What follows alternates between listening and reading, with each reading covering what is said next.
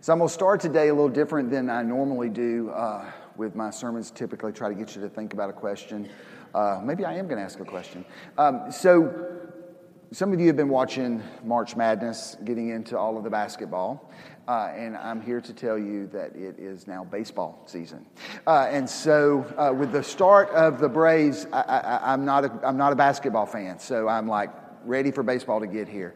So when we get to see the SunTrust Park, we get to see the Braves, I'm like, this is what it's supposed to be. I love college football, but I really love baseball. And so I want to start this morning with a movie clip, one of my favorite movies, Field of Dreams. And there's a clip where Kevin Costner's character interacts with, if you don't know the movie and haven't ever seen it, I guess it spoils a little bit, but it's an old movie, so... But there's a character where he interacts with his dad who comes back to him. And so he's younger than actually Kevin Costner is. But this is an interaction between him and his dad. So y'all check out this movie clip.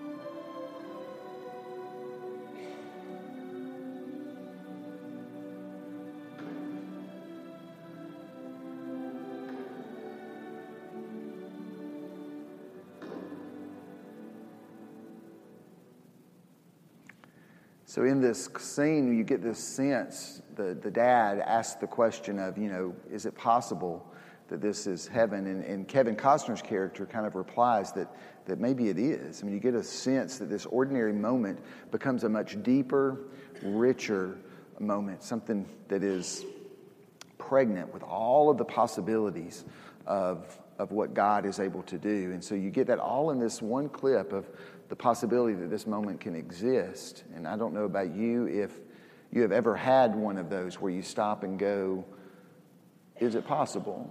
Is it possible this is what heaven is like? My mom and dad are in a phase in their life where they're becoming a lot less mobile. So we are in the process of moving them. So every feel like waking moment that we're not here, we drive a couple hours up and pack boxes. And this past weekend was our moving day. All the family was gathering together And we were going to pack up their boxes. The moving trucks were coming. And so we did all that on Friday. And then Saturday we went back and began to unpack. And so the ladies, my sister, Claire, and my sister-in-law, they all went to the new house and began to unpack. And me and my brother and brother-in-law and my dad went to the old house and began to get all the things that we couldn't get with the moving company. So we worked through the day, and there was a time where my brother took a a trailer full, not a tractor trailer, could have been, but a trailer full of stuff to the dump. And so he was gone, and then my brother-in-law loaded up a couple of pieces of furniture that were going to go to my sister's, and so he was gone. And it was just me and my dad, and I was busy like I normally am, just packing boxes, trying to get the next load ready when they come in. And there was no chairs. There was nowhere for him to sit. And so finally he made it he has a golf cart, and he made it to the golf cart. And so he climbed up and sat on the golf cart. And so I packed for a little bit longer, and then a little while later, I made my way to the golf cart. And so I sat down with him, and we just sat there and didn't say a whole lot until my dad started talking to me about just how proud he was of me and who I had become. And it was one of those moments, I don't care if you're 52 years old, that you're like, I wish I could stay right here. It's called a thin space where heaven and earth come together for just a moment. Celtic tradition, that's what they call it. It's just a thin space where you're able to experience the depth of mercy. You're able to experience the full extent of love in that moment.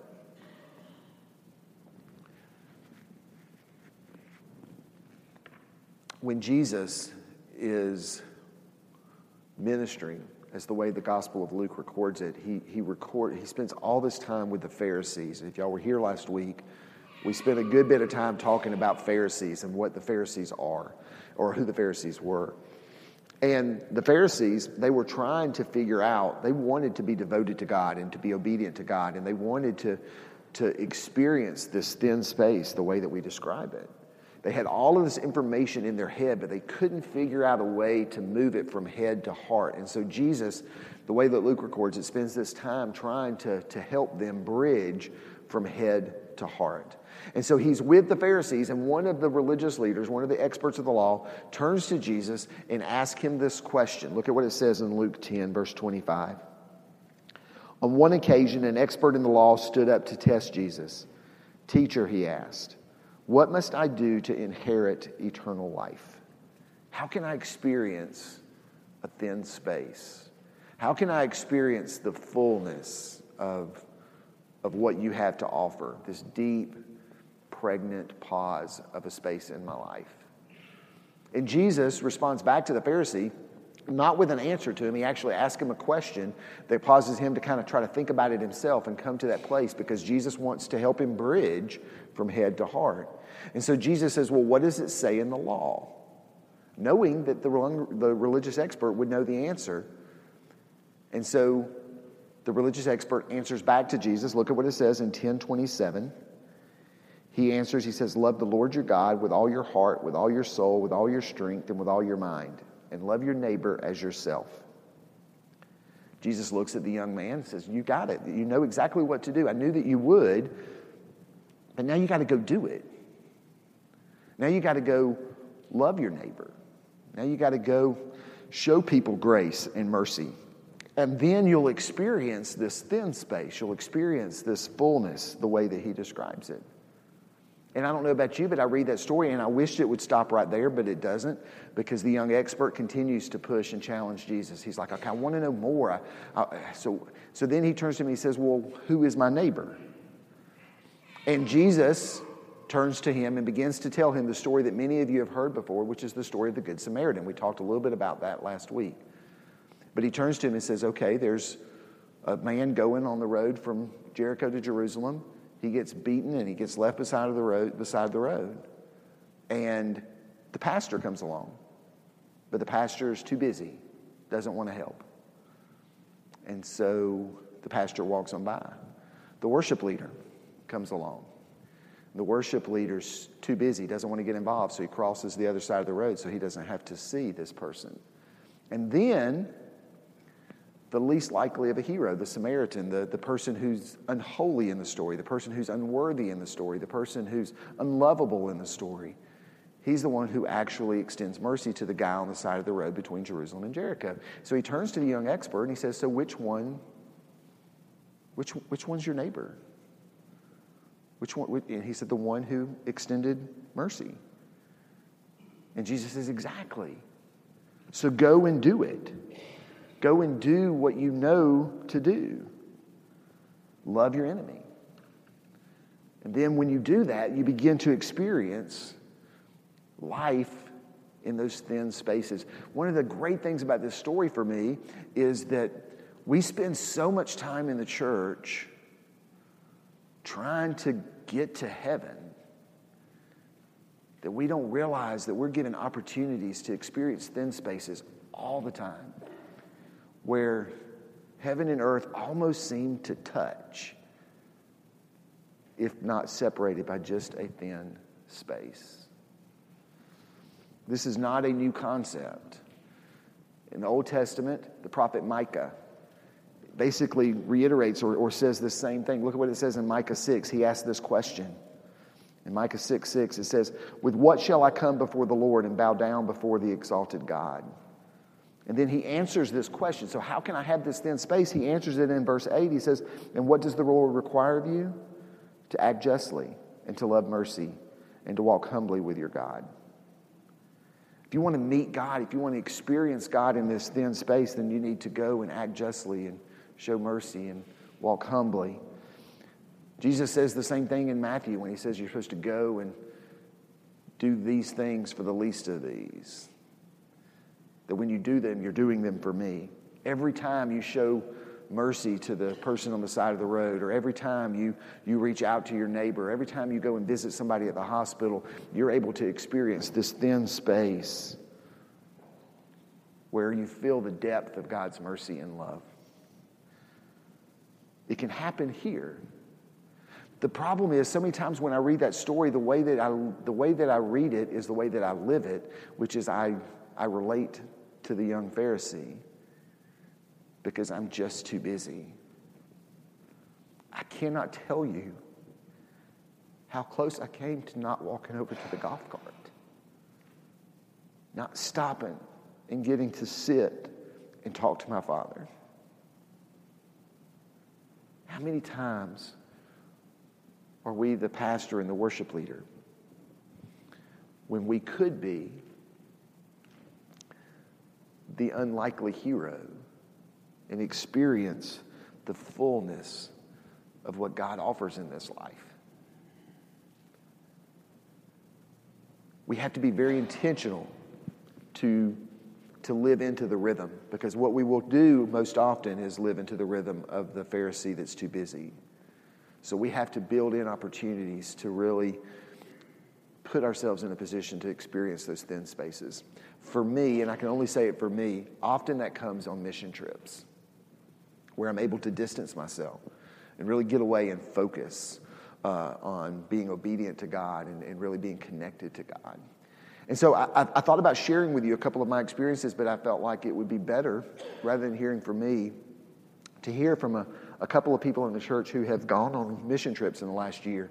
And so I'm going to invite Pam and Debbie to come up. Pam recently went to Kenya, and Debbie, back in January, went to Dominican Republic. And so I have asked them to just simply share with you a thin space from their trip. And again, I kind of described it the same way that I described it to you, is if there was some opportunity on their trip where they felt like heaven and earth came together and they didn't want it to stop. And so I'll let Pam share her story. It's loud. When Andy first approached me with this, and I think anybody who's been on this trip can attest, it was very hard to narrow it down to just one. There's many, many thin spaces. But I had in my mind one that I was going to share, but then this morning God put a different one, and he said, no, I want you to talk about this. So when I go to Kenya, there's an orphanage that we go to, and there's a lady named Mary who's kind of like the director of the orphanage. And I had met Mary, and, you know, we had a cordial relationship, but we didn't really know each other on a deep level. And one night, well, every night that we're there at night, we all get together. After we've been gone all day, we get together and we have worship time, and we kind of debrief and talk about what happened that day. And on this particular night, Mary was staying at the lodge that we were staying with us, and which was really unusual. Well, everybody started going to bed, and me and Mary just sat up and were talking and talking and talking. And we talked about our marriages, we talked about our in-laws, we talked about children. She shared some of her struggles, I shared some of mine. And we had a lights out policy, and we stayed up way past that. We just, neither one of us really wanted to leave that moment. One of the things I thought about actually in between the two services, one of the ways that we kind of ministered to it, because we were totally ministering to each other, but one of the things that we said was that you're the daughter of the lion. And every time I see a lioness now, I think we are the daughter of the lion. But really what it comes down to for me is when you go to Kenya, there are times where you can see zebras on the side of the road and things like that, which are awesome. But the reason that I go is for the relationships, and to be able to sit down with somebody on the other side of the world who has a very different experience than mine, but to find that commonality and to share our love of Jesus and just the relationship that we have with him, that's really what it was all about. And in that moment, I mean, even now, I wish I was still sitting there talking. I mean, it was just the most incredible time. So that's my story. All right. Debbie, you want to share yours? Nicole's grandmother prays for me every day. Let me explain. I go to the Dominican Republic. I've been several times. And the Dominican Republic is on the island with Haiti. And if you know anything about that island, it's a third world country. Both of them are. So it's very poor. And it's about 7.5 hours to get there, taking a plane and a bus. Give that to Debbie. You can. There you go. Can you hear? Oh. Okay. Anyway, I hope you caught the first part. Nicole's grandmother prays for me every day. Anyway, so it's about a 7.5-hour trip there. We take a flight down there, and it's a 4-hour bus trip over to Barahona, where we do our mission work. And we really do the mission work is for the Haitians that were brought over to the Dominican as slaves to pick the sugarcane many, many years ago. But the lady I'm going to tell you about is actually a Dominican. I sponsor a little girl named Nicole. She's 8 years old, and I got to see her in January. We can go and visit our children when we come and bring them a little gift. And the first time I got to visit with Nicole, she lived with her grandparents in a shack.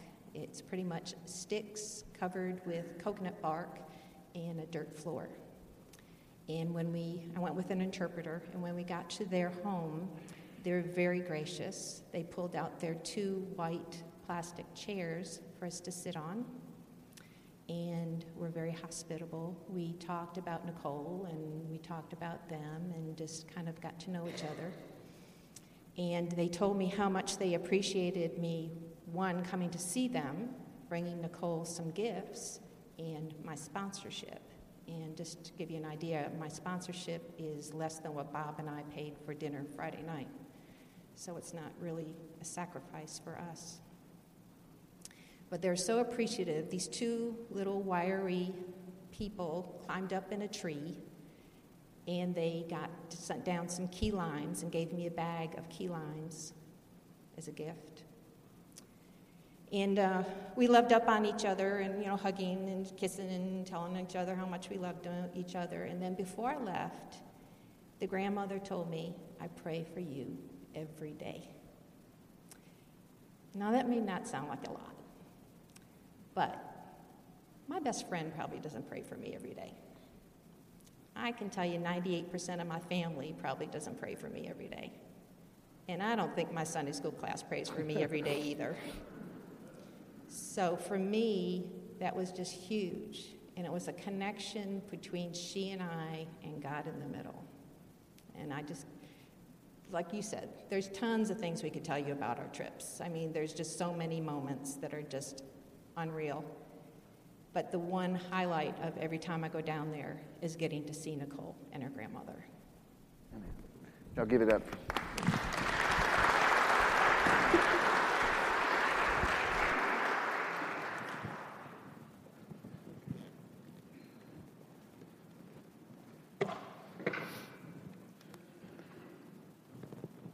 The Pharisees,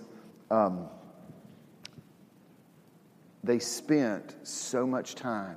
If you start reading that story in Luke 10, all the way to Luke 18, the Pharisees spend time trying to be able to experience what Debbie and Pam just described for you.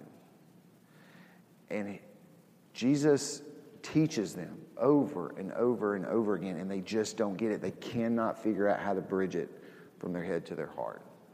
And so Jesus quits teaching them, and he shows them. When we get to Luke 18, y'all read with me as we look at Luke 18, verses 35 through 43. What we're going to find is we're going to find Jesus surrounded by Pharisees on a road from Jerusalem to Jericho, which is the road that's in the Good Samaritan. So he's surrounded by Pharisees on the very same road that he taught them about. And we get these words. It says, "As Jesus approached Jericho, a blind man was sitting by the roadside begging. When he heard the crowd going by, he asked what was happening. They told him, 'Jesus of Nazareth is passing by.' He called out, 'Jesus, Son of David, have mercy on me.' Those who led the way rebuked him and told him to be quiet, but he shouted all the more, 'Son of David, have mercy on me.' Jesus stopped and ordered the man to be brought to him. When he came near, Jesus asked him, 'What do you want me to do for you?' 'Lord, I want to see,' he replied. Jesus said to him, 'Receive your sight. Your faith has healed you.' Immediately he received his sight and followed Jesus, praising God. When all the people saw it, they also praised God." So Jesus takes this group of Pharisees. It's possible that in the group of Pharisees is the young expert that asked him the question back in Luke chapter 10. But he takes this group of Pharisees on the road between Jerusalem and Jericho. These are the people who've been asking this question, how do we experience the thin space? And this beggar is crying out on the side of the road, and what do the Pharisees do? They rebuke him. They tell him to be quiet. "I don't have time for you." And Jesus stops and says, "No, go get go get the beggar and bring him to me." And so the Pharisees go and get the beggar. He asks him, "What do you want me to do for you?" He says, "I want to see." And Jesus says, "Your faith has healed you. You regain your sight." And he begins to praise God. But then the beauty of the story for me is, but all the people around him begin to praise God. Who's around him? The Pharisees. The very people who have not been able to figure out how to move from head to heart, they begin to praise God because they've been able to see it. They get it. What allowed them to get it? They actually started doing it. They went and brought the beggar to Jesus, and they experienced in that fullness, that thin moment where heaven and earth seemed to come together. They were able to see who Jesus was, and they were able to experience Jesus, and they were beginning to ask the question, is it possible? Is this what it's like? I invite you this morning to think about the story. How intentional you are in being able to put yourself in a position to experience a thin space. How often do you allow God to send you to go get the beggar to bring them before Him? and allow them to experience Christ in their own life. Amen? Let's pray. Most gracious God, we thank you. We thank you for ordinary days where we are able to encounter you. And I pray, God, for each and every one of us that's in this space today. I pray, Lord, that you can help us to experience you, to be intentional of trying to respond to you so that we are able to experience the depth of your mercy and the richness of your love. And we can do that on every road that we travel, every room that we're in, every time that we're able to sit with family. May we experience your presence in that thin space in life. It's in Jesus' name we pray. Amen. For me, one of those opportunities is Holy Communion. The ability to be able to come and be present with my Lord. And I want you to think about the story today as you receive communion. In that story, when the beggar comes to Jesus, Jesus asks the question, "What do you want me to do for you?"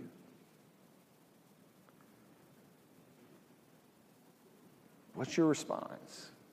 What do you want me to do for you? There are people here this morning who, it may not be sight, but maybe you need to really feel God's presence in your life.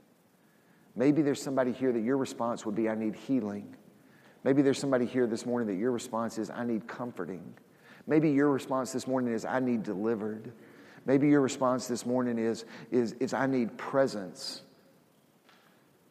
But as you come forward and as you receive communion this morning, I invite you to hear Jesus' words to the beggar.